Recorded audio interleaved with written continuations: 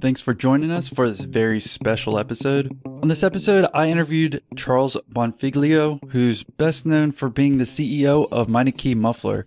And this interview was actually so good and basically chock full of information that we actually ended up splitting it into two parts. We talk about how he went basically in this first part from like clothing manufacturer to franchise owner to real estate developer, and eventually how it led him to start his own franchise, which is called Tint World. That's spelled T-I-N-T World, like the auto tinting for your car. I realized after the fact that I didn't want to confuse anyone with the camping gear. So again, thanks for tuning in and hope you guys enjoy this episode as much as I did. Quick question. What's your biggest fear? Not meeting my expectations. In all aspects of life or just business? Well, business is definitely the forefront because it's what my hobby is. But in anything that I want to do, I really want to achieve whatever I set up my goals to be. And even when I fail, I feel like I'm learning something so I can succeed, just the way I am. I think a lot of type A entrepreneurs kind of that same way. Because honestly, I feel that sometimes too. I'm like, it was a good day, but was it as good as like I could have made it? Did I get everything done that I wanted to? Is that kind of what you're saying you feel? Yeah, that and the fact that what I have in my vision, sometimes you have building blocks to get to where you want to go. And you have these other blocks that are big blocks to achieve, but you have to take care of the low-hanging fruit till you get there. Right. So the biggest thing is I really want to get to the next block. And sometimes you have to get through the ones you're at to be able to break that barrier and get to the next row, because otherwise you're not being wise with your investments. I mean, that might be a financial strain on either your brain or your pocket if you haven't gotten to where your initial goals were. So not be able to break through and get to my next goal, there's never an end. It's just a matter of how long is it going to take until I can start doing that project. So has there been anything over time that's kind of helped you with that?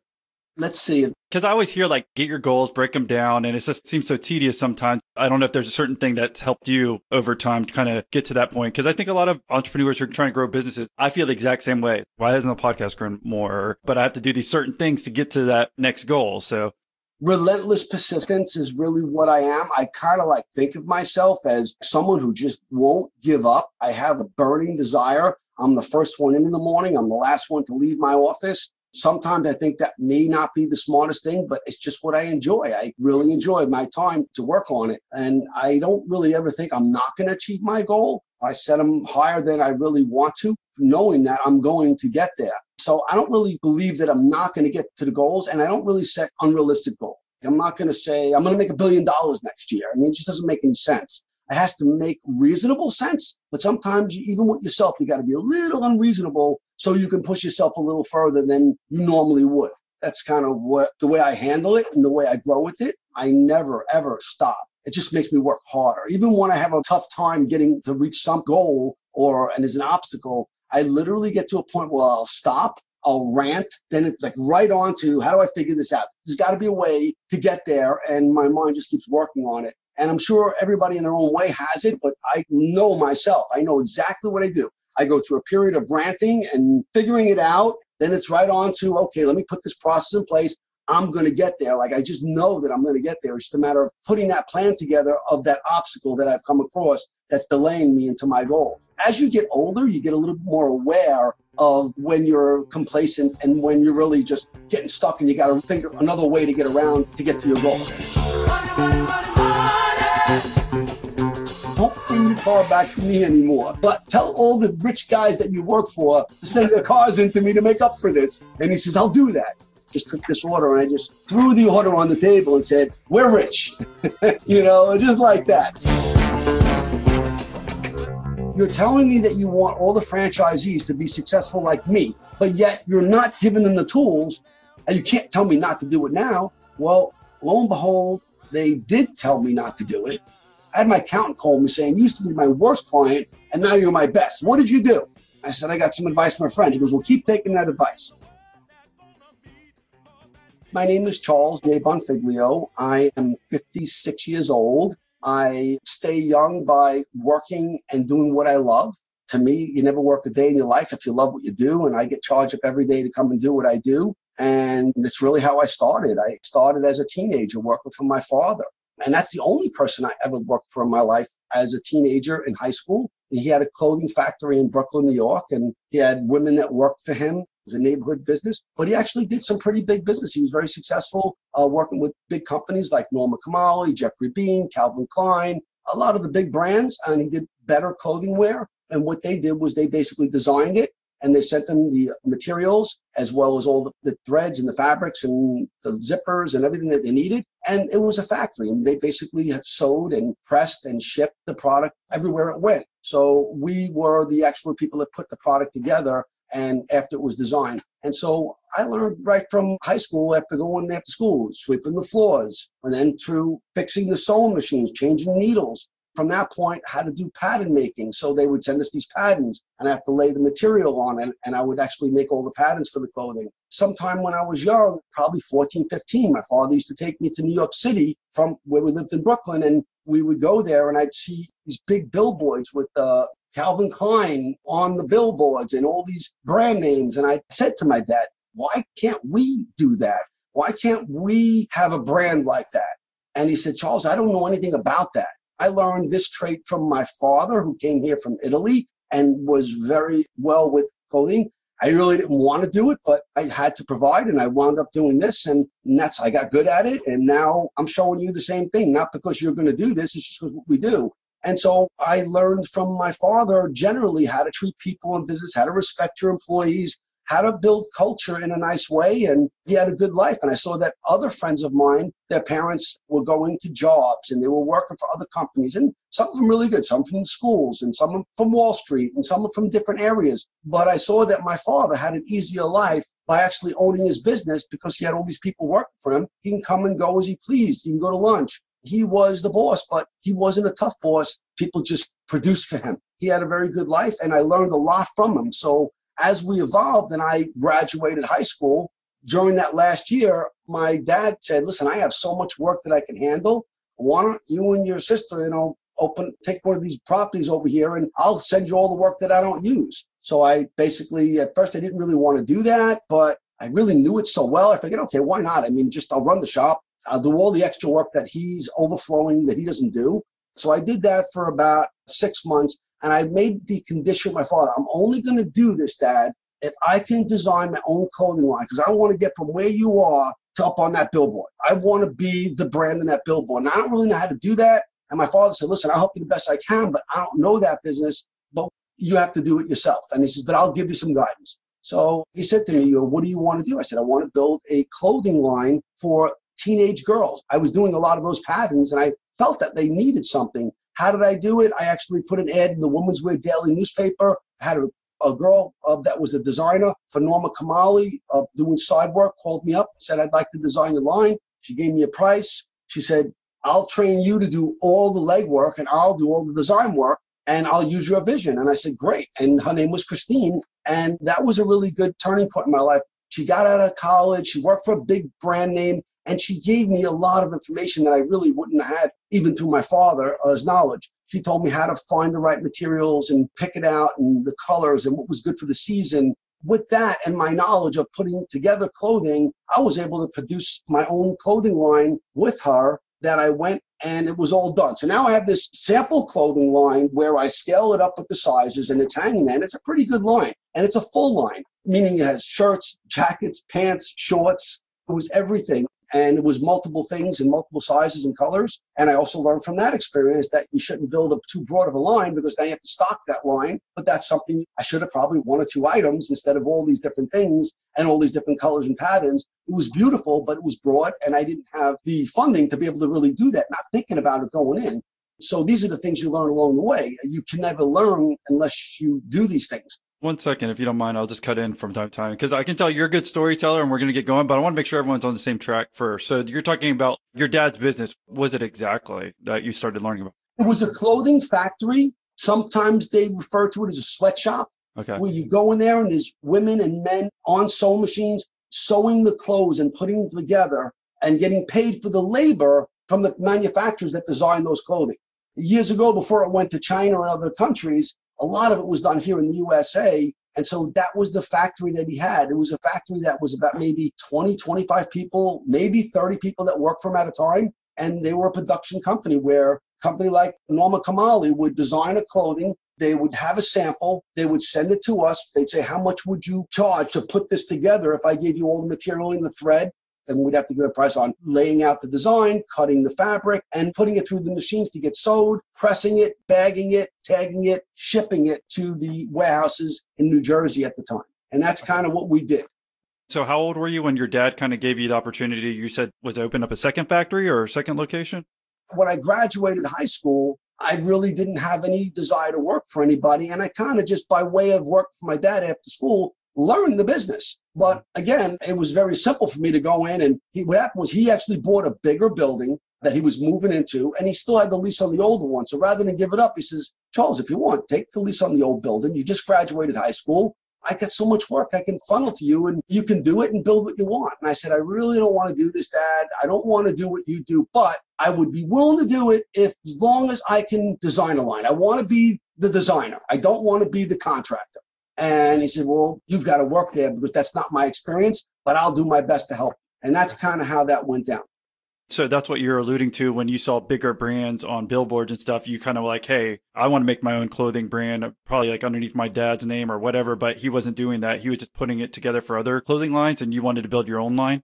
Right. I wanted to be the designer that builds lines and sends that stuff out to places like my dad to sew it up. And they get paid on the labor to sew it up and put it together. As a brand, we pay for that cost, and whatever that actual cost is for the material and the labor to put it together and the shipping, now it gets marked up and put into stores for selling. So that's the brand that I wanted to become. Right. And it was beyond what my father has ever done, or anybody in my family for that matter. Usually it was the big finance guys and the big designers that got together and designed these brands. And again, at that point, there was no really way to know about that stuff. I just had it in my blood to do this and had a desire to do it and started to work on it. And I created the line. And after it was all done, I said to my dad, okay, Dad, I have the line designed. What do I do now? He goes, well, now you got to go sell it. I'm like, what do you mean? How do I sell it? And he says, well, there's department stores in New York City, and there's other smaller stores around Brooklyn, Queens, Manhattan, the areas you can go and you can sell it. And so you take a sample bag and you go and make appointments and you go with it. So I actually, wow, this was really not what I thought I had to do.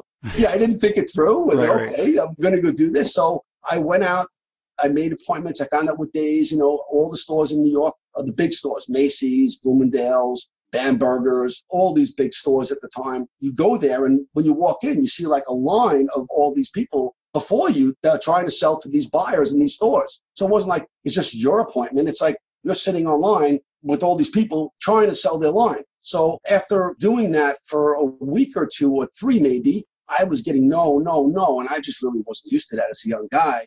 I wasn't prepared for the no's. It was something new to me. So I went back, Dad, and I said, Dad, what do you think I should do? I just not getting anywhere with this. So again, the option was go to some smaller stores, or instead of going to New York City, that's the capital of fashion, and it's going to be harder to get in there. Go out to New Jersey, some of those smaller department stores they're not so in the New York City thing where they have the first of everything. So I actually took that advice. I went out to New Jersey, and I went to a place that was called Bamberger's. They're not around any longer, but it was another division of either Macy's or Nordstrom's or one of them. That was another smaller department store that they had. I went into it, and coincidentally, the person that just had gotten hired as a buyer was a young girl that just graduated college. And when I went in there, it wasn't a busy day. She was new and saw my line, and she really just fell in love with it. She said, I really like what you have. This is amazing. How did you come up with this? And I guess she really got it. And she says, I really want to put an order with you. So she took out this big 8.5 by 14 paper and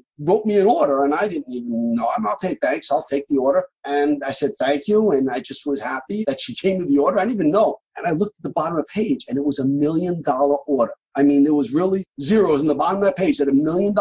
I just couldn't even believe it. So I took the paper, I thanked her, I walked out, I got in the car, and I just drove home. Like I just couldn't wait to get home to tell my parents. At that point, there was no cell phones, no other call or anything like that. So I had to come home. So I went home and I walked into the house. It was around dinner time. Parents were at the table. My sister was at the table. I just walked in and I just took this order and I just threw the order on the table and said, we're rich, just like that. The name of the company was called G-Force. I trademarked the brand at the time. I owned it. I trademarked it. It was my own company, my own line. And my father took it and he just looked at the order and he said, son of a bitch, it's $1 million order. I can't believe it. Then my father turned over the back and they had all the terms and conditions on the back. And the terms and conditions are you have to make this order, you have to ship it to them, you don't get paid for 90 days. If after 90 days they don't sell, they can mark it down, they can sell it at that rate, or if it don't sell after that, then they can return it to you. So my mind is thinking, how am I going to pay for $1 million order worth of material, running through the machines, labor, and wait 90 days? So I didn't think this through. And there was no Shark Tank at that time where you can go on TV and say, I got $1 million order, who wants to fund this thing? There was nothing there like that. And my father was the richest guy I knew, and he's the most knowledgeable that I knew. So I didn't have anywhere to go. And he says, I don't even know where to go with this. So we went to the bank and we sat down at the bank, and my father says to the banker, we got this order we do. And there was something called factoring where they can loan you the money secured against your house, bank account and everything else. But you pay them 10%, almost like a VIG. You pay them 10% back until a month till that thing is paid off. And we walked out of there and I said, Dad, I'm not putting our family at risk for what I want to do. I want to do this on my own. This was something I wanted to do myself. Was this at the end of the 70s? This was probably 1979, 80, about that time. It might have been like between 79 and 81 because I moved down to Florida in 1983. That's where it segued into it. After I was done with this, I didn't fulfill the order. I basically worked it for like a week or so, trying to figure out a way to get the funding to be able to do this thing. And I really just didn't see a clear pathway to be able to do it. So I called up the girl who gave me the order in the department store. I thanked her for the order and I apologized that I couldn't complete the order. I was too new of a company and I would love the opportunity to do it in the future. But right now I just couldn't fund that kind of an order. She was very cordial and thanked me and told me to let me know when you're ready. So I was really happy about that. But at the same time, like I was walking away from the dream I had. So I went back to my dad and I said, what do I do now? What do I do? And he says, Charles, because you got a great line. Obviously you see that. He says, you can handle smaller quantities. Why don't you go around to stores in Brooklyn, Long Island, Staten Island, Queens, and go to smaller boutique stores and take smaller orders from them. You could run those through the machines and get paid weekly or monthly. And that's what I wound up doing. I wound up making all the money back that I invested. And I think I made a $20,000 profit for that whole season, which was very large money back then. And I wound up putting that in the bank. After that was all done, I got more. It was either do another season again and try the same thing, but I just didn't feel it. I wanted the big bang. I wanted to go something big. And I knew that my father took himself where he is, but I had bigger dreams. And I felt if I stayed with him, I would only be able to come similar to what he came because I was relying on Dad, what do I do next? Rather than getting out there in the world and relying and surrounding myself with people that know as much as my dad and maybe in some ways more. And I respect my dad 100% for everything he gave to me, but I just needed to be around people that would allow me to grow without limiting my knowledge and the people I can speak to my dad. And with that, I decided to go into a business that was completely different and something that while I worked for my dad through my high school years in his business in the clothing factory, on the weekends, my friend's older brother had car stereo shops and custom accessory centers. So I would actually work there for the weekend, not even make any money. I would just do it free. I just go there and I just love working with cars as 15, 16, 17. And as it came to drive, I bought my own cars and I was customizing them. People started asking me to do their cars. And so I did a few, did some neighbors, I did some friends. They paid me some money, but it wasn't about that. I just really enjoyed putting the systems together and customizing them and getting a lot of recognition in Brooklyn. And so that I felt maybe there's a business here. Maybe this is something I can do. But I did this while I was working with my father. So I had the brainstorm idea that I was going to move to Florida and was going to go a one-way ticket down there and open up a custom accessory center, an auto center that would sell mobile electronics, car stereos, custom accessories, custom wheels, and stuff like that. And so I had a clear picture. I wanted to be similar to what I knew my friend's brother did. I probably could be able to put that together. Let's talk about finding freelance talent for your business or project. Finding the right freelancer can be time-consuming, frustrating, and expensive. Where do you go to find that talent? How much will it cost? How can you be certain they'll even deliver? Thanks to Fiverr, finding the right freelancer doesn't have to be a struggle. I've used Fiverr before, and one of the best things about it is how quick turnaround is to actually get a project done. And Fiverr's marketplace helps you get more done with less. See, Fiverr connects businesses with freelancers who offer hundreds of digital services, including graphic design, copywriting, web programming, film editing, and more. Find out what you're looking for instantly. Search by service, deadline, price, reviews, and more. You'll know exactly what you're paying for up front. No negotiation needed. And it's 24/7 customer service. Take 5 and check out Fiverr.com and you'll receive 10% off your first order by using my code MILLIONAIRE. It's so easy. Don't waste any time and get your service done by going to Fiverr. That's Fiverr.com. And use code MILLIONAIRE to get 10% off your first order. Fiverr. It starts here. And point out too, you're saying just not to downplay your dad at all. You're just saying you weren't necessarily like in love with the clothing industry. And that's the only thing you felt like you could know from him. And then you had another passion you're talking about with cars and these vehicles. And so you figured if you jump into this, you're going to be surrounded by so many different people and learn other different tactics within business other than just being a clothing manufacturer, if you will, right? I only wanted that clothing business, that factory to make the clothing. It was a catapult to me being able to be a designer, which is something bigger. And that intrigued me because I couldn't do that. I just didn't want to stay there and do only what my father knew, but I wanted to basically be more than that. And you're right. When I said I wanted to do something different, I wanted to do something that I didn't count on my father to tell me. And by doing that, I would have to figure it out on myself. And I would have to evolve in my own time, in my own way, because I cared about and loved my family so much that I would ask them for a lot of opinion. Unlike the kids today, for the most part, they think they know more. I want to be a YouTuber or I want to go to college for I don't even know what. But I really wanted to learn and I wanted to do something on my own. And I'm here to tell you that I did not attend college. It wasn't even something that my parents asked me if I wanted to do. My friends, most of them didn't attend college. In that era of that time, the thing to do, or at least in the family and the friends that I were around in Brooklyn, I just wanted to be my own business owner. I figured if you're going to go to college, it's got to be for a doctor, a lawyer, something that is worthy of having to have that technical training. I felt the values that I got from my father's business would allow me to grow a business. I don't think I'm going to learn anything in college in my mind. Why would I want to spend that time and money where I could be ramping up a business that I felt, and I did do it. Don't get me wrong. I made money in the factory right out of college. I mean, right out of high school, the first 2 years, I made money while I was doing the designer line and I made profit on the designer line. I just felt like I was not going to get to that big designer category without doing it on my own. If I was going to do something on my own, I wanted to do it, number one, in a sunny place like Florida where they had palm trees and it was always going to be nice. I mean, I had like a vision. And the vision was I wanted to be on the beach, having a good time, not in the winter, wanted to be on my own, close enough to my parents that I can see them, but not so close that I would rely on them to build business. And it was a conscious decision that I did. So I literally took 2 suitcases. I sold my car. I sold my weight set. I lived in my parents' basement, and I had it great. They lived in a nice neighborhood, and I sold everything as far as my possessions. And with that and the $20,000 that I made on the line and the money, I gave the business to my sister. I said, you can have the factory business. And she took that on, and I moved to Florida, and one-way ticket, and came down here, and I thought I was going to conquer the world. And that's how I came to Florida. Where in Florida?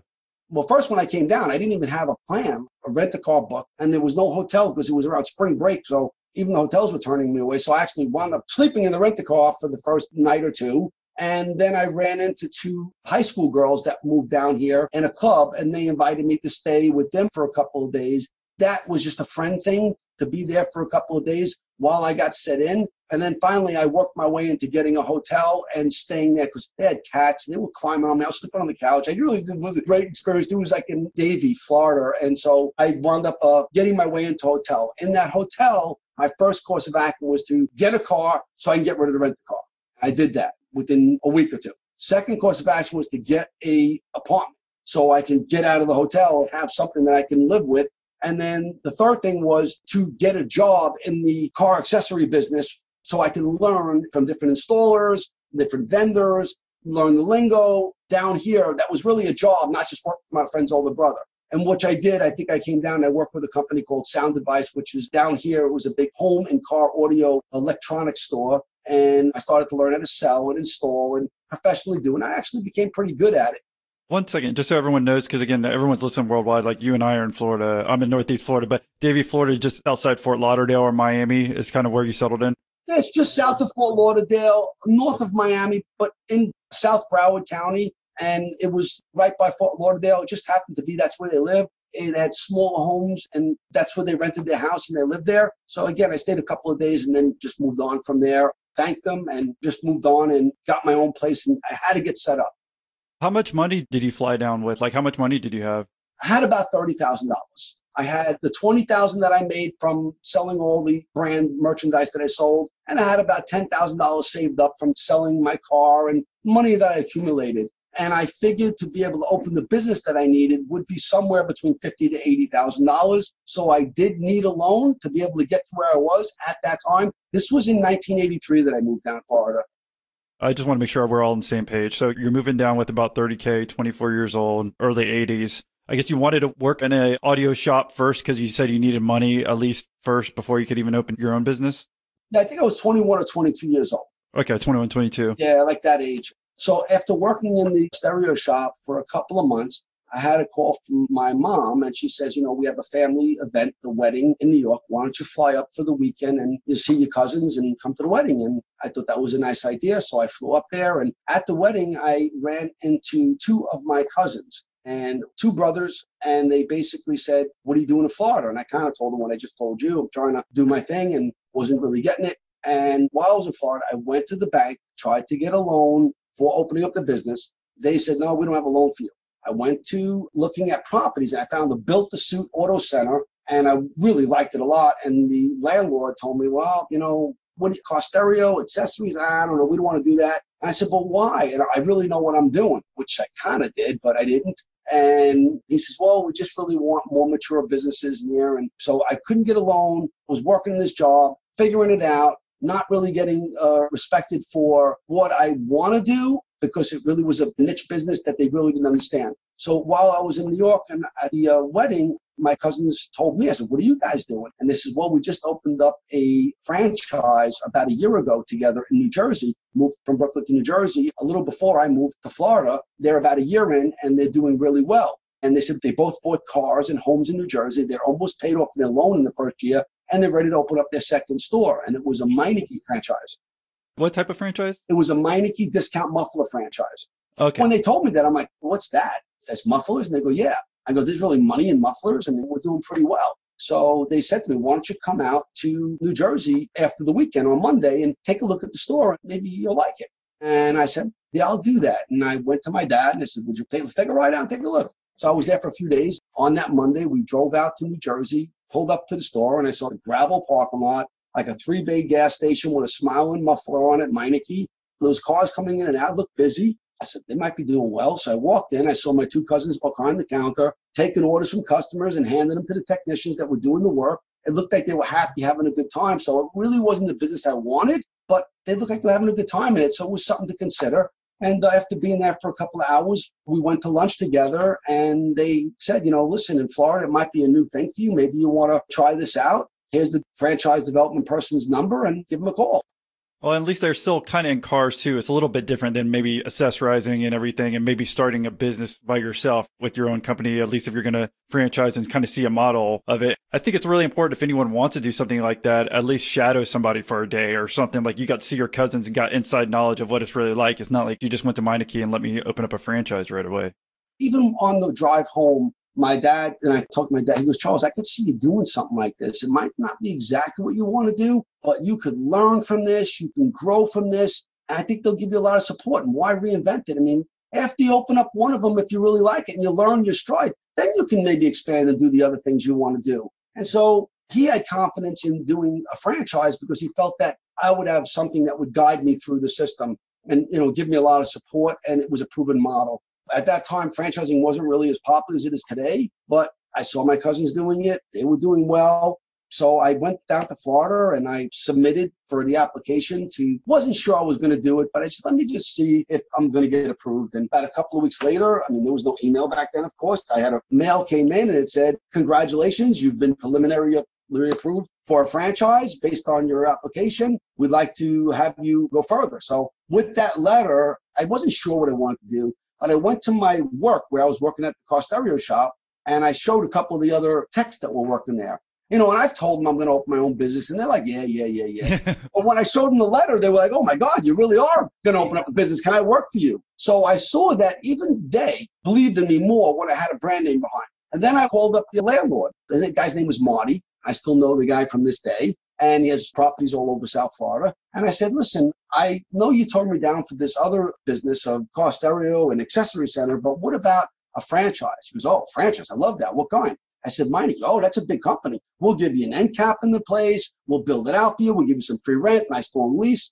I'm like, really? I said, I'm the same guy. Why would you Right. do that, but not this? And what I really want to do, and I still was stuck on trying to do that. It was, no, we like brands and proven business models. And plus, when we go get loans to build the building, when we have a proven model, it's easy for us to get loans because we're basing them on proven models rather than a new model. And, oh, okay. Then I went to the bank. And the same girl I spoke to at the bank that earlier told me, I can't give you a loan. I said, I got this letter. Do you have any loans for this? Oh, it's a franchise. Yeah, let me look this up. We have a special SBA loan for that. So I wound up seeing that before I was even a franchise, just by getting a letter of approval, the banks will willing to lend me money.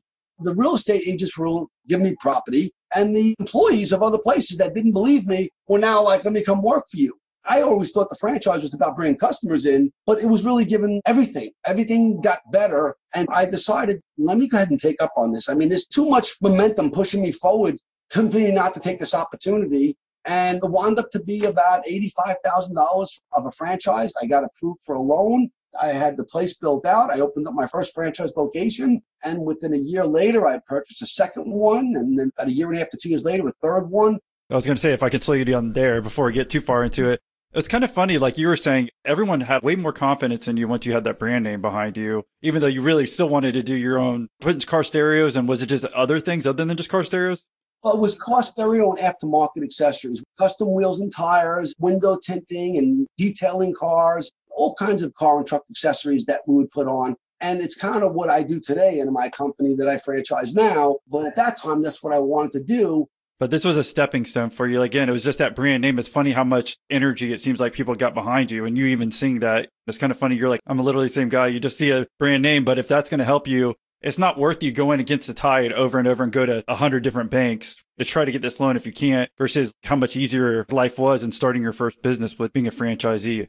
It was like somebody opened the door and said, you're in the club. Right. We're going to take you through. It really was just like that. There was no more guesswork, no more how should I do this or how should I do that. They kind of gave you a system. There was a 4-week training that I went to. At the time, it was in Dallas, Texas, or in Houston, Texas. I came back from the training. I did everything, including working in a store. I came back. I opened up my first store, and I really started getting my hand to it. I really didn't think I was a great salesperson as a younger. I didn't think about it because I never really was. But after coming back and knowing something and being trained how to answer the phone, how to work with people, and how to run their system, it just came to me, and I actually became very good at what I did. Customers liked me, dealing with me, because I was just straight with them. It was show and tell. Here's underneath the car. Here's the things that you need: the connector pipe, the muffler, the tailpipe. Need a couple of clamp brackets. Here's what the price is. Do you want me to do this for you? Okay, thank you. I'll get on it right away. It was just that simple. It was a natural for me. It was a really good experience to get me into business and show me how to work with technicians and employees and different systems that they had. And really from there, it just evolved into wanted to be not just a franchisee. I wanted to be the franchisee of the brand.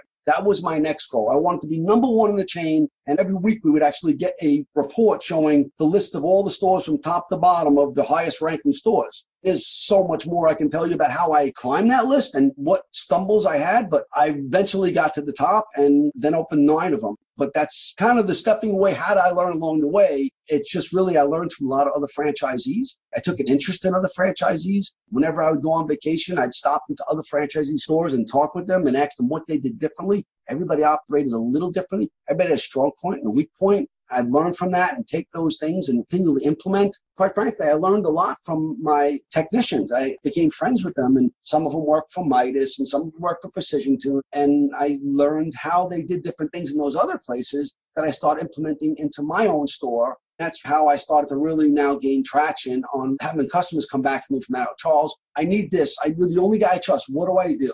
I could take care of that for you. Don't worry about it. I got a guy who does this. And I started lining up my store with the right team that covered every area, which was really a little bit different from what the franchise typically did. They didn't even know how I was doing these ridiculous high numbers in Florida, because Florida wasn't one of their strong areas of sales. The Northeast was, because they had the snow and the salt that was rotting out the exhaust year after year, and it was really big business up there. In Florida, all the stores weren't doing well. And just by way of learning from employees that were working to other places, I said to them, I says, how come I can't do the numbers up like they're doing in New York? And they goes, didn't Meineke tell you that? I go, tell me what? That there's no salt down here and no snow and no seasons. I'm like, what about the salt from the sea? Doesn't that? No. We just don't have that. The car's exhaust systems are going to last 3-4 times longer, so it's not as hot of a commodity. So I said, well, what did Midas do? What does Goodyear do? I asked all my techs, what does Precision Tune do? And they said, well, we do these other things. I said, what? And they said, well, we do brakes and we do suspension parts and exhaust and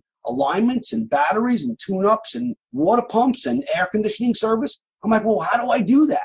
And they said, well, literally, I gave each one of them a job. Tell me what I have to do all those different things in categories. Where do I buy the parts from? What do I quote the prices at? What do their menu boards say? How do I work this? And I learned from them. And lo and behold, that's what brought me to the number one franchisee in the chain. And nobody at that time knew what I was doing. All they knew was that this whiz kid in Florida was just really banging it out. Every other store in Florida is way below 50% of the average store sales. But this one guy is just banging out of the park, store up to store. He must be really good. I wasn't really good, I guess. I just started to apply the weak spots that the Meineke system had in their chain was in areas that didn't provide a high demand for exhaust service. I added additional services that allowed me to grow the company. And at that time, there was no computers. It was all handwritten invoices. They were just calculating the royalty fees and the sales off of the gross sales. Didn't know what was encompassed in those sales at the time. But I later found out when they came down to visit me and they saw what I was doing. Years later, they said, oh, you can't do this. You can't do that. That's not approved service. And I'm like, I'm just doing what the customers ask me for. If they come in and say, I want a tune-up, I got to do the tune-up. I'm not going to tell them down the street. And how do you think I'm paying you? How do you think I'm number one? How do you think I'm doing all this? If you look at my exhaust, it's only 30% to 40% of my overall sales in every one of my stores. You really want to lose all that? So we went back and forth a little while with this thing. And again, when you're younger, you're a little more timid and hot-headed. I just really didn't handle it well, but I dealt with it. And I got a legal letter saying if I don't cease and desist, they're going to take my franchise away. What year was it? Because I want to keep straight, like what year this was. In the late 80s, I got the letter. And the way it worked is that by this time, I had about 3 locations. It was probably late 80s. And you're still in your mid to upper 20s. Yeah, just approaching 30 and doing really well. I'm making money, but I get a call and I heard for the first time an operations person from the company's going to come down and see me. I was so excited. I just built this new store. It was a bigger store. It was a 6-bay store, the biggest they had in the chain. Nobody ever built anything bigger than a 4-bay store at the time. And I built this big 6-bay store. It was a new construction. And I thought they were coming back down to just congratulate me and see what I'm doing and why I'm doing so well. I wanted to be the operations guy that came down. He walked in the store with like a clipboard and he was like, well, that's not allowed. Oh, you got batteries. That's not improved service. Oh, what's that sign? Tune-ups. You're not supposed to do those. And I was like, are you kidding me? I thought you down here. I mean, I'm knocking out of the park. Yeah, but you're not doing what's proper services. I just thought I was taking care of the customer. So that happened. That's when the letter came, and I was really distraught. I thought they were going to be proud of me. Instead, they were really coming down on me. And then I literally sold them with the fact that 30% of my sales, I'm doing nearly $1 million in this store, over $1 million in this one. You're basically talking about 2/3 of your royalties are going to go away. The guy you're bragging about, but now just because you found out that I'm doing something different, I didn't know it was a problem, but I have to survive. And you can't tell me not to do it now. Well, lo and behold, they did tell me not to do it. Right. The first time. So there was a 3-step process to this. So the first time they told me not to do it, and I actually wound up selling one of my first stores that I opened. And then I had 2 other stores that I was doing it. And those stores were doing really well. And one of them had a place right next door. And I said, listen, if you really make me not do this, I'm going to open up a place next door and I'm going to send all the other work to them. They said, go ahead and do that. So I opened up a Firestone center right next door to my Meineke. And when customers came into Meineke and they wanted tune-ups, or I'd send them next door. And they wanted mufflers, I'd send them next door. But my sales in this particular Meineke store went from almost $800,000 down to $350,000. And all that money went to the place next door, and that grew even bigger. I really didn't want to do this, but that's what they actually wanted me to do. So I did that. And as we were going along, I started to want to buy my own properties. And I'm paying all this rent and all these stores that I'm developing, but the rent goes up and up every year. And if I actually bought the property, I'd be able to pay it off. So at the end of my franchise agreement, I own the property free and clear. I'm making double income. I'm making the rent to myself because I pay it off, and I'm making the money from the business. And if I sell the business, I'm making rental income, just exiting and taking that money and opening up 2 or 3 more stores with that money, but still collecting the rent. But I really wasn't sure how to do that. And that's where I think a lesson is learned of sometimes you never know in life who's going to be the one to help you do these things. And it was just a guy that came in off the street that was about my age, graduated college. He had big debt on his hand. He was working for a big company in Miami, building big buildings. He was a finance guy for these big construction companies. He just comes in and he had an old Saab. I'll never forget. He had the Saab, older one. And on Saab, I don't know if you noticed, but those older cars, they are very expensive to fix. So he pulled in and he had his whole exhaust system dragging on the ground. Howard comes in. His name was Howard. And he says, I need help, man. I don't have a lot of money. But usually people would say, I'm sorry, this is the price and you're done. I don't know what it was, but I was drawn to him and I felt to him and I liked him. So I actually took this car into the shop and I said, listen, this Swiss cheese in these pipes, it's like holes throughout it. I don't know what I can do for you. He goes, please, please, please, you got to help me. I don't have any money. I really am broke. My college is killing me, the funds. I'm just working as an intern for this company. I'm like, okay, let me see what I can do. I went to my techs outside. They looked at it. They didn't even want to work in the car. Again, I liked the guy and I just decided I was going to do it myself. So I went out in the shop. I spent several hours literally welding the holes. And as I'm welding them, they're melting because the pipes are so rusty. So I actually took pieces of tubing, flattened it out, made patches, and literally patched around the holes and bolted up the system. Several hours of work, finished the job, handed him the keys and said, good luck, pal. I'm not charging you for this one. I hope everything works out for you. I just felt bad and I just let him go. And I said, one more thing. I said, don't bring your car back to me anymore. But tell all the rich guys that you work for to send their cars into me to make up for this. And he says, I'll do that. So he sent other people come in. And the reason why this is a really unusual thing is because you never know in life who's going to help you. A couple of months later, Howard pulls up again and he actually needs brakes on the car. The pedal's going down to the floor. Same thing. I don't have any money. So I actually called around junkyards to find out where we can get the calipers that are used. I called around parts stores where I can get the rebuild kits that I can build them, then they're cheaper, and then I would just put it all on for him. I mean, I got him used rotors and calipers. I said, I'm not guaranteeing any of it. You go and buy it all. This is where it is. I mean, it was like a $3,000 job, calipers and rotors and pads on that car. We called the dealership. So I wound up getting all the used parts located to him. He went and picked them up, brought them to me. And again, none of my employees wanted to do this work because it was grunt work. And I don't know how he made me do this, but he got me to do it for him. I went out in the bay and I spent almost all day cleaning the calipers, rebuilding. It's like a challenge to me. Put them together, got the car working. And once again, I said, Howard, here's the keys. Send me more people, but don't come back with more problems. He left. And a couple of months later, he stopped in and I'm like, oh, God. And he goes, what do you got now? He goes, nothing. I just stopped to say hello. And I said, really? He goes, yeah, I want to take you to lunch. I said, really? He goes, nothing expensive, just someplace around here. So he took me to the diner and he sat in the diner and he asked me, he says, how come you don't own your own property? I says, Howard, I would love to do that. I've been thinking about doing that. I don't know how to really buy property, build my building, and I'm trying to learn it, but I don't know that. And he goes, well, I went to school for this. He goes, I'll help you do it. I says, let me go back and look at your P&Ls and I'll help you get financing and funding. And I said, really? So we went back. My wife worked with me at the time and she was in the bookkeeping end. Went back, he looked at my books and went, this can't be right. He goes, you're driving a brand new Corvette. You got a beautiful house on the beach. He goes, you're making money. Why does your financials? I said, Howard, I don't know financials. I says, how do you do your money? I says, I take all the cash that I put in and I put it in the safe and I take all the money. I put it in the bank and it pays the bills. And so I'm saving money. He goes, no. He says, here's what I want you to do. I need you to deposit every single penny in the bank, regardless. He goes, and then get yourself a credit card and pay off all your personal business expenses and your lunches and your dinners. And you just put it all through the business. So it'll actually reduce your tax liability, but show the banks what you're really making. I said, so he gave me a little formula what to do. We spoke to my wife and I. We did that for the rest of the year. We cleaned it all up. I had my accountant call me saying, you used to be my worst client and now you're my best. What did you do? I said, I got some advice from a friend. He goes, well, keep taking that advice. Lo and behold, at the end of the year, Howard came and saw me again. And he says, let me take a look at the financials now. And he was like, perfect. This is what I need. He took me to the bank. He got me a loan to build the building subject to approval of the property. He said to me, Charles, well, let's find the piece of property you like and I'll help you build the building. I said, really? He goes, yeah. I said, how do I find the best property? He goes, well, do you know where good stores are? I mean, I didn't really know the technical term at that time, demographics, but I just basically called up all the managers that I knew from all the different stores, Pep Boys, Goodyear, Firestone. I called everybody. What's the best store in your chain? And everybody told me there's one area. And I said, so Howard, this city we want to go to. The best stores are over there.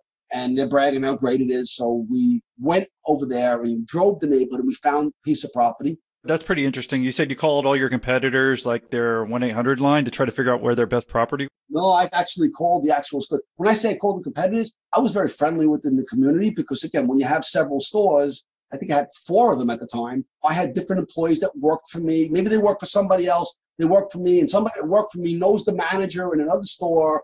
If I needed to get something from Tire Kingdom, I knew the manager there. If I needed to get something from Goodyear Tire, I know the manager. So we'd work together in the industry. But when I started calling them, I would say to the people that I knew in those stores, what's the best store in your chain in South Florida? Where is it?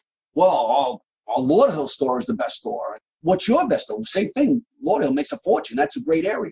And so based on the referrals of where each company told me their best stores were, I figured I want to be where their best stores are. I'm right in the middle of it. So that's how I started to look in that area and found the piece of property with Howard. He had literally got in the car and drove with me. I was unaware of what to do. In his car that you fixed, or did he have a new car by now? No, he came in. He said, I want to drive in your Corvette convertible with you. He goes, I just want to hang out with you. So I said, fine. So we drove around the area and we found it. Like he said, that's it. And then we called up. We negotiated a deal. He helped me with the contract. And then after the contract was subject to the loan approval, helped me submit the paperwork to the bank in an orderly fashion. I learned he didn't just do it. He showed me how to do it. I became an expert in creative finance through this gentleman. And so I did that. And then when I was done, I said, well, now what do I do? He goes, well, I got a friend that's a builder. I'm going to tell him to work with you. And you just pay him 10% to use his GC license. You use all his contractors and he'll guide you and coach you through building a building. So along that building project, I got my GC license through learning on the job how to run building and construction. I worked with the architects, the engineers. I worked with all the subcontractors. I was on the property every day. And I basically just took his lead and he quoted the jobs. We got it all done and we got the job done on time, on budget, and the store was open. When that store opened, it's the only store that Meineke ever had that did over $1 million in its first year in existence. So that showed me that this is the way, building the right system. And from now, I'm already a seasoned guy with several stores under my belt. I knew what I wanted, and I wanted the ideal store. As soon as I got that store up and running and I saw the $1 million in the first year, that store opened in late 94, 95. And then it took a year to get over the $1 million, which I believe was 96 the first full year. After that happened in 97, I decided that's what I want to do. I want to buy more property. When it comes to running your business, having a system for time tracking, work monitoring, and payments is vital. If you have a small company, you know it was rare when someone actually submitted their timesheet when they were actually supposed to. And when they did, there wasn't a way of knowing if it was accurate, which as a business owner is a nightmare for your invoicing, payroll, and basically your pocketbook. But all of that doesn't have to be a massive headache. It actually can be pretty enjoyable and take less than 10 minutes with Hubstaff. Hubstaff makes invoicing super easy. Since your team's already tracked their billable time, all you have to do is export the invoice and send it to your clients. The beauty of Hubstaff is that it's not designed for just one type of business, which is probably why they have over 34,000 companies using their application. So to help your business get started with Hubstaff, use promo code YOLO, that's YOLO, and you'll get 60 days free when you sign up for a plan. And for more information on how Hubstaff actually got started, go check out episode 164, where I've interviewed the founder, Dave Nevote. Hey guys, Rain Motti here, CEO and founder of Hawk Packaging and ZipFox.com. You can catch me on episode 145. I'm sharing the story of how I started my business with just $75 and I grew it all the way to over $1 million in revenue in just a couple years. Austin and I just had a talk and we were discussing the same thing, how to start a business with $500 or less, the types of businesses that work best, how to do it, what resources you need to use. All of it is there. If you want to check out that episode, hop on over to the Patreon feed. You got to become a member and then you can check it out. We'll see you there. At this point, again, you're in your mid-30s, you'd say? We're in 94? Yeah, about that. What's interesting to me is that even from your father's factory, you went from clothing manufacturer to wanting to do your own clothing line, right? And then you wanted to do car accessories, but couldn't do it. Got in to be like a muffler man, basically. Yes. And then you added in those things to make it more profitable. And now you're basically becoming real estate developer for your own properties. So it's kind of interesting. Did you even think about that at that point in time? All those different things, like your dad, right? He did one industry, one thing his whole life versus you already kind of switching careers multiple times within this. To me, it was just an evolution. Again, it's also because why I came down to Florida is to meet other people that were like-minded. So I saw other franchisees of Meineke that had multiple stores starting to buy properties and build buildings or buy an existing building and retrofit it for their business. So I felt if they can do it, I can do it. And I'm asking them questions, but I still was unsure and unclear how exactly to do it. And Howard was the conduit to get me from being a renter to an owner in commercial real estate development. I really enjoyed that. And this was a guy I just helped out. It just sometimes you help people, you never know what you're going to do. I couldn't have went to college for the experience that he had from all these high-level builders in Miami and his college degree. I learned so much. He even told me what books to read. I mean, and I was also inspired by there was The Art of the Deal, the book about, I think it was Trump had built this empire in New York City. I read that as a kid because he was from Brooklyn, Queens, like his family, and he built real estate. So I figured, you know what? I read that book. I always had in mind I wanted to do it, but I really didn't know exactly how to do it. And I was learning by other franchisees. When he came along, he gave me the roadmap and gave me the confidence to just go through with it. It was a huge success and allowed me to do what I do today. It really grew. I would not be able to make as much money incrementally without having to work. It transformed my earned income to passive income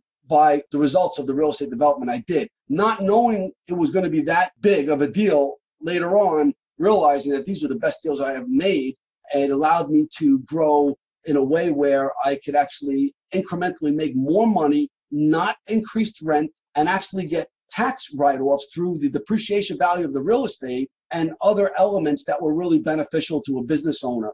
I fully believe that if you're going to be in the business of franchising, if you can fully almost exploit that franchise to utilize their brand name for your growth, your development, your training, your support, your real estate, your third-party endeavors, all based. I mean, when I went to the bank to get the loan for the property, it wasn't like, oh, you're just a guy. Oh, you own 4 stores. You're successful. You got clean financials. We're going to give you the money to buy the building.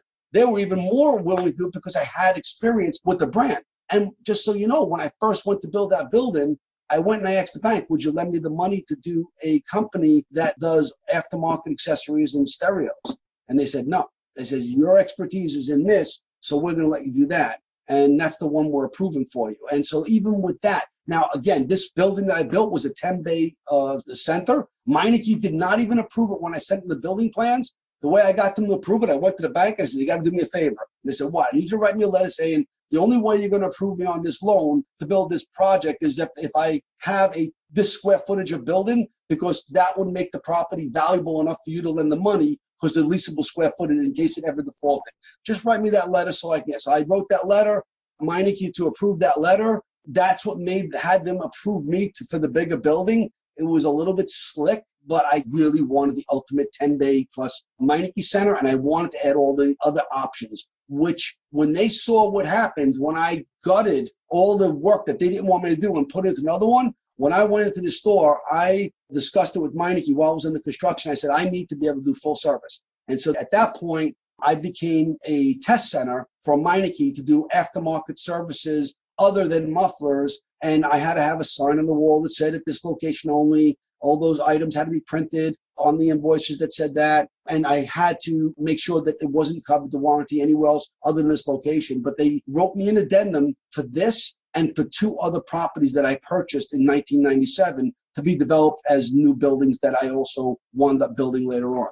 It's pretty interesting that you even saying, I don't think it was even slick. I think it was smart what you're saying about the letter and having so much square footage. It's like you're always trying to figure out how to make this happen throughout your story so far. It's not like you just went and said no, because maybe there's probably plenty of other people who'd be like, okay, I'll only do 6 bays. But you figure out a way that, hey, how can I make this work? And I guess you just start thinking in your head. That's what you said kind of in the beginning. You just got to back off, relax for a minute, and then try to figure it out.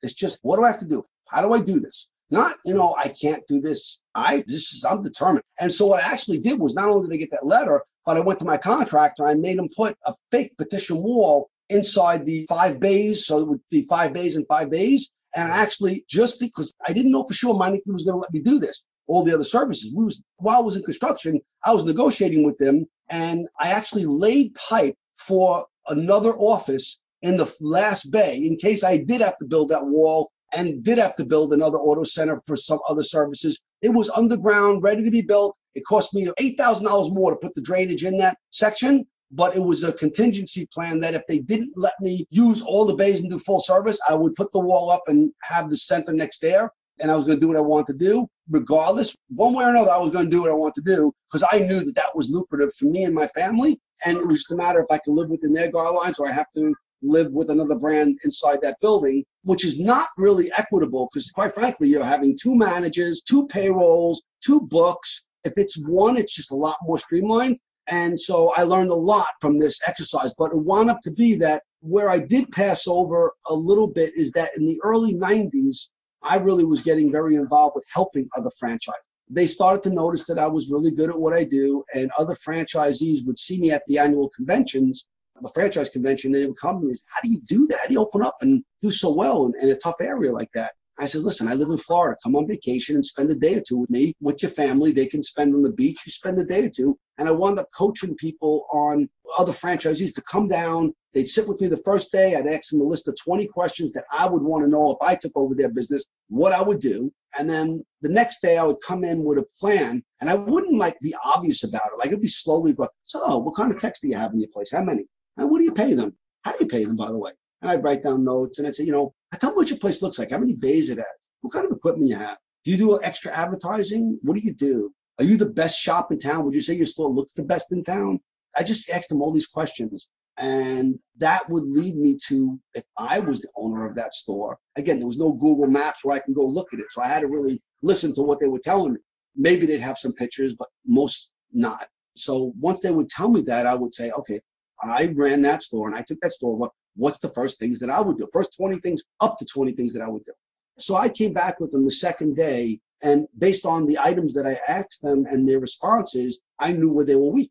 The second day, I said, you got to spend 2 days. The second day is me giving you a business plan and what you're going to step and do. So now if I would have turned around and picked the most expensive things you got to buy a $30,000 line machine. You got to buy another $8,000 sign. Some of these guys were just barely making a living. So if I hit them with this big number, I lose all credibility with them. So what I would do is I would flip it and I would put the least costly things that they can do. Maybe it's just changing a system, like putting them and technicians on commission. So they would, or clean your bathroom better, or clean the bathroom, or paint the office. It's a bucket of paint. Or go to a freaking Chambers of Commerce meeting and just hand out your business cards. Damn it! So whatever the easiest things were, usually I made them do 3 to 5 of them on the first month out. The combination of one silver bullet. These 3 to 5 things will get you to a number, and that would gain trust because now all of a sudden they see their sales increase to what they never had before.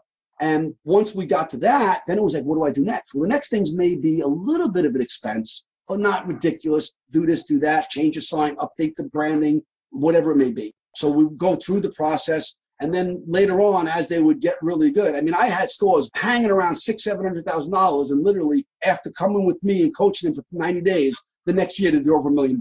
Literally hitting it out of the park, one after the other. And that spread around the franchise, and a lot of people started to come and consult with me for that reason, because I didn't just make any money at it. Yeah, that's what I was going to ask. Were you doing it for free or for fun or what? I just enjoyed the fact that my systems were working. And not to mention, I think any good mentor actually gets just as much value as mentoring someone else and helping with the projects as that mentee receives, because you're reinforcing everything that works, even when it's not your money and your business, it's working. And then also you find out what isn't working. You're more cautious with somebody else. you're more flamboyant with your own actual business. So it allows you to be cautiously optimistic on how you could see them grow. And when that happens, it just reinforces what you're doing is right and it makes you smarter. And so I did that for a lot of years and I made a lot of friends. And at the annual conventions, I got awards for Top Gun, Best Trainee, #1 Shop, and all these different things. And I wound up getting the $1 million ring, which is basically a ring that any store get over $1 million. It was a gold ring. And then I was the first store in Meineke to ever do over $2 million.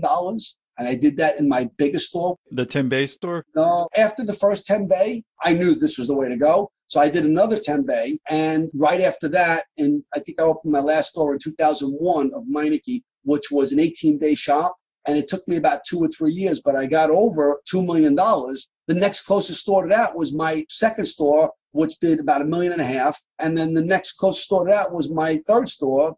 Ones that I own properties of, I just kind of like just sold them. I wasn't really interested in owning the businesses unless I owned the property. So I sold them and put them into the equity of buying property and building big mega centers that would be able to produce more revenue in the best neighborhoods. When I got good at knowing what was the best, I didn't mind spending more for it. So that's kind of how I really evolved. And to my biggest store was, I did $2 million for like 12 years.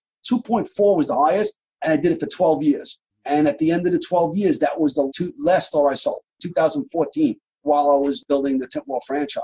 So that's kind of how that evolved into that. And I'll just backtrack one thing. In the early 90s, at one of the conventions, the franchisor said to all the franchises at the convention, we're having complaints from customers that have the handwritten receipts and they're sloppy, they can't read them well. So Radio Shack just came out with this computer with a little dot matrix printer, a little ping pong ball, but it actually allowed you to code in where you could put the name, the address, the phone number, the year, make, and model in a typewriter style on the computer and print it out on invoice so they would be nice and neat. And they wanted someone to take this on or a group of friends, and everybody at the convention, no, we don't want it. And I was the only guy in there, and I raised my hand and said, I'll do it. I'll be your guy. With that, they sent me a free computer and printer and said, you're going to be our test center. You're going to be our technology guy. And so we want you to tell us what we can do to make this work and improve it and make it better. And quite frankly, I didn't even know this at the time, but that's the best thing that ever happened to me because that allowed me to learn computers, technology, the first Meineke website, the first Meineke intranet system, the first franchise communication,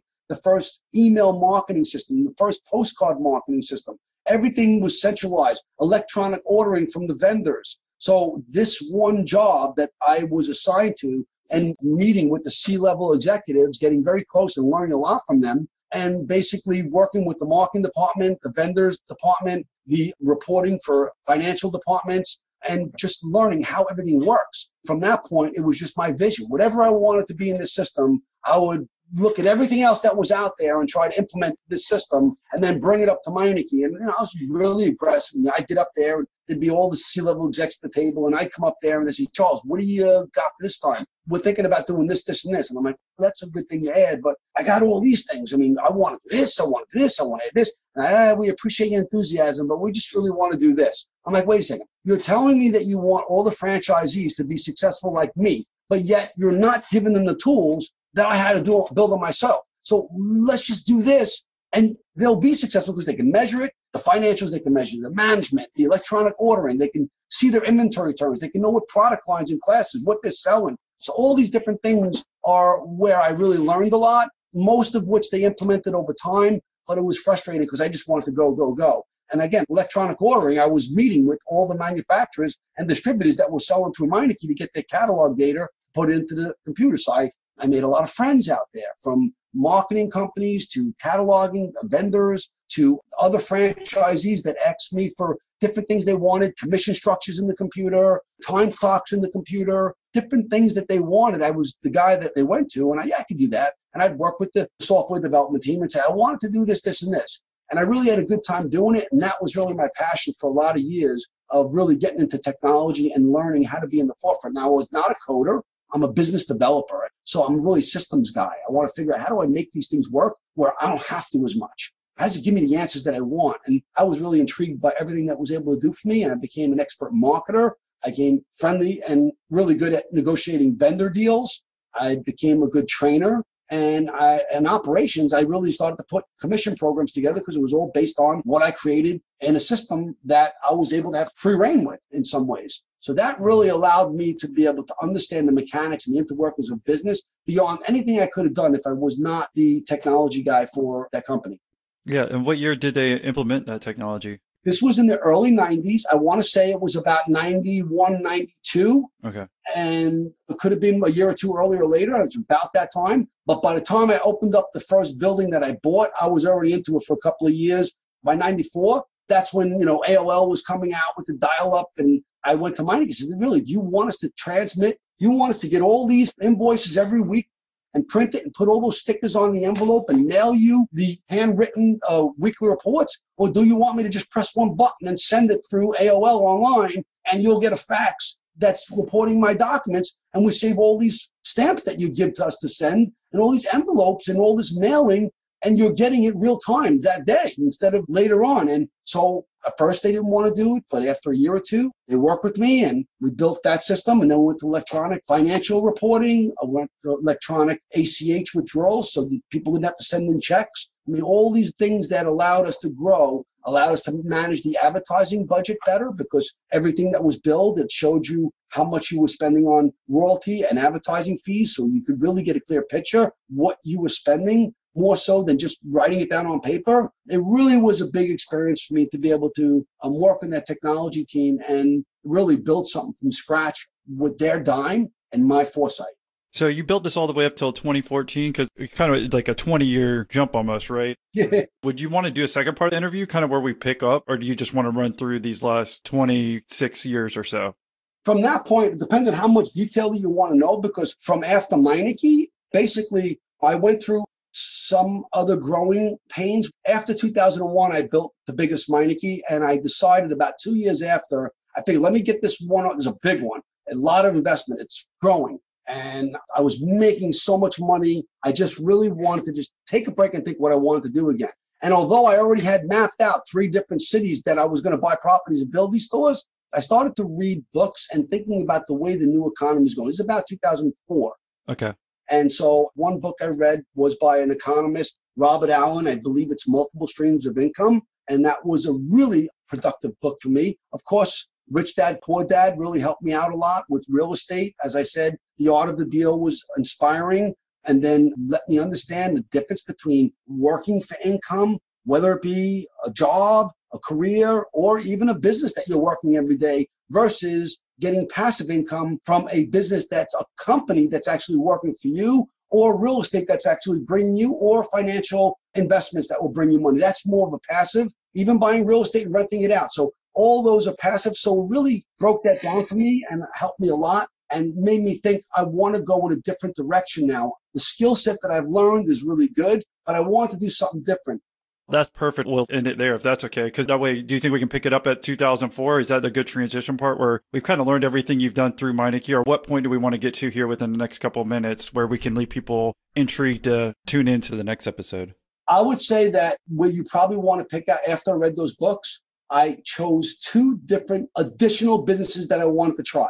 One was really when I started Tint World is 2006. I bought a 6-store chain. And my thing was that I came down here and I built Meineke's franchise system for them. I built it for me too, and I'm very grateful, but I built it for them. And I know it's a lot of my well-doing. And so I felt that I could probably build a better system. But I came down here to open up an aftermarket car stereo business. So damn it, I'm not just going to open up this business. I'm going to freaking create the franchise model that I'm going to be able to launch, and I'm going to open up hundreds of these businesses. And that was really what I wanted to do. So the 2 things I wanted to do is when I read the book about multiple streams of income, it said the new economy that's coming in is going to be new jobs and new learning and new things. So being able to train people would be a good thing. And I didn't want to be a stand-up speaker to get a one-time money. And I went round and round and said, being a franchisor is training people, and I think I could do it better. So that was one thing I wanted to do. And then the second thing I wanted to do was I wanted to do e-commerce, because e-commerce was up and coming. So I wanted to go and do where I read how Walmart has their electronic ordering systems, and it's going to start selling to retail customers when Amazon was coming up. So I said, I want to sell e-commerce, and I want to open up that business as a fun thing. Again, I had more money coming in than I needed to worry about making money. I just now want to do something that I wanted to do because I didn't need the banks anymore. I didn't need anybody else's money anymore. I had credit lines of $3-4 million. I can just borrow up that credit line, buy anything I want. I'm my own bank now. So it really wasn't about that. It's really just what I wanted to do and what excites me. And the two things is building and operating an e-commerce business and building a franchise business for the brand that I wanted to build when I came down here. And that really started about 2005. Both of them were the thought in my mind and the momentum to start. I would say picking up in 2005 when I had this insight to be able to go into these two industries would probably be the pickup to get into the second part of this. And there were some serious tough times with one of these things that are now, just as today, I told you, we just launched a new website today. My technology that I spent almost $2 million for in building Auto Parts Network, which was one of my technology companies, allowed me to fail so I can understand how to win and implement that technology into my franchise system. So that's kind of like where it'll be a good segue. Well, yeah, that's perfect. Maybe at the beginning of the next one, we'll even look at some of the negative things that might even happen and then the transition you're going to make it. Because everything so far sounds like it's been up and up and up. And obviously you've been learning along the way, but maybe this was a good hook to have people interested to come back and listen to the next part of the episode. We got about 15 more years to cover. I think we did a good job covering from the 80s up to about 2004. Hope you guys enjoyed that episode. And so if you want the second part of this interview, it's actually available right now if you're a Patreon member. Just go to your Patreon feed and check out Patreon episode 8. And basically, if you thought the first part of this interview was good, the second part only gets better. And if you're not a Patreon member, then check out the episode description below on how you can become one. And after signing up to become a Patreon, you'll instantly get access to the second part of this interview. So I have a whole nother hour with Charles. It's not like we're just talking for 10 or 15 minutes. We've got a whole nother hour where I discuss things like, well, maybe it'd be better if I just give you a preview of what you'll be hearing on the second part of this interview with Charles. I was really proud that they came out. They wanted to learn from me. I did a whole speaking thing for them. They rented out a room in a hotel, and then they took us out to dinner. And I remember there was one time when we sat out that dinner, the CEO sat next to me, and God help him, he's listening to me now. He just leaned over to me. We sat down, just getting ready to order. And after having a great day and him like being my bud, thinking like, wow, this is great. He leaned over to me and he said, so what university did you go to? And I said, I didn't go to university. He goes, well, what college did you go to? I said, I never went to college. I came down to Florida with 2 suitcases and I started opening up your franchises all over South Florida. That's what I did. And when I said that to him, he's a real Ivy League guy. He just literally like took a step back away from me, almost in a way I felt ignored me all night, where he was all over me as his key guy. It seems that like I just wasn't in the club anymore. And I felt bad about it. The expression I got, I never thought about it before, but it hurt. It really hurt me. And I just sat there like all night. Look, everybody else was the same, but he just was kind of like almost sat a little further away and didn't acknowledge me or continue talking, where I disappointed him in some way. Or he was disappointed that I wasn't of the caliber of Ivy League school that he was, that he felt that it was because I was doing so well in business. I was his number one guy. I was training his whole team how to develop their franchise, but I was not good enough because I didn't go to an Ivy League college. So when that happened, it took me a little bit, it took me back. I went home, I talked to my wife, said, I never felt like this before. I don't get it. Why would that be important? And she said, don't feel bad. She goes, listen, you run this whole company. You're doing better than them. Don't worry about it. Just keep doing what you're doing. And she made me feel a little bit better about it, but it took me a little bit to get over it and think about it. And I think everybody needs to have 2 ways that they're going to grow in life. All of it is there. If you want to check out that episode, hop on over to the Patreon feed. You got to become a member, and then you can check it out. We'll see you there.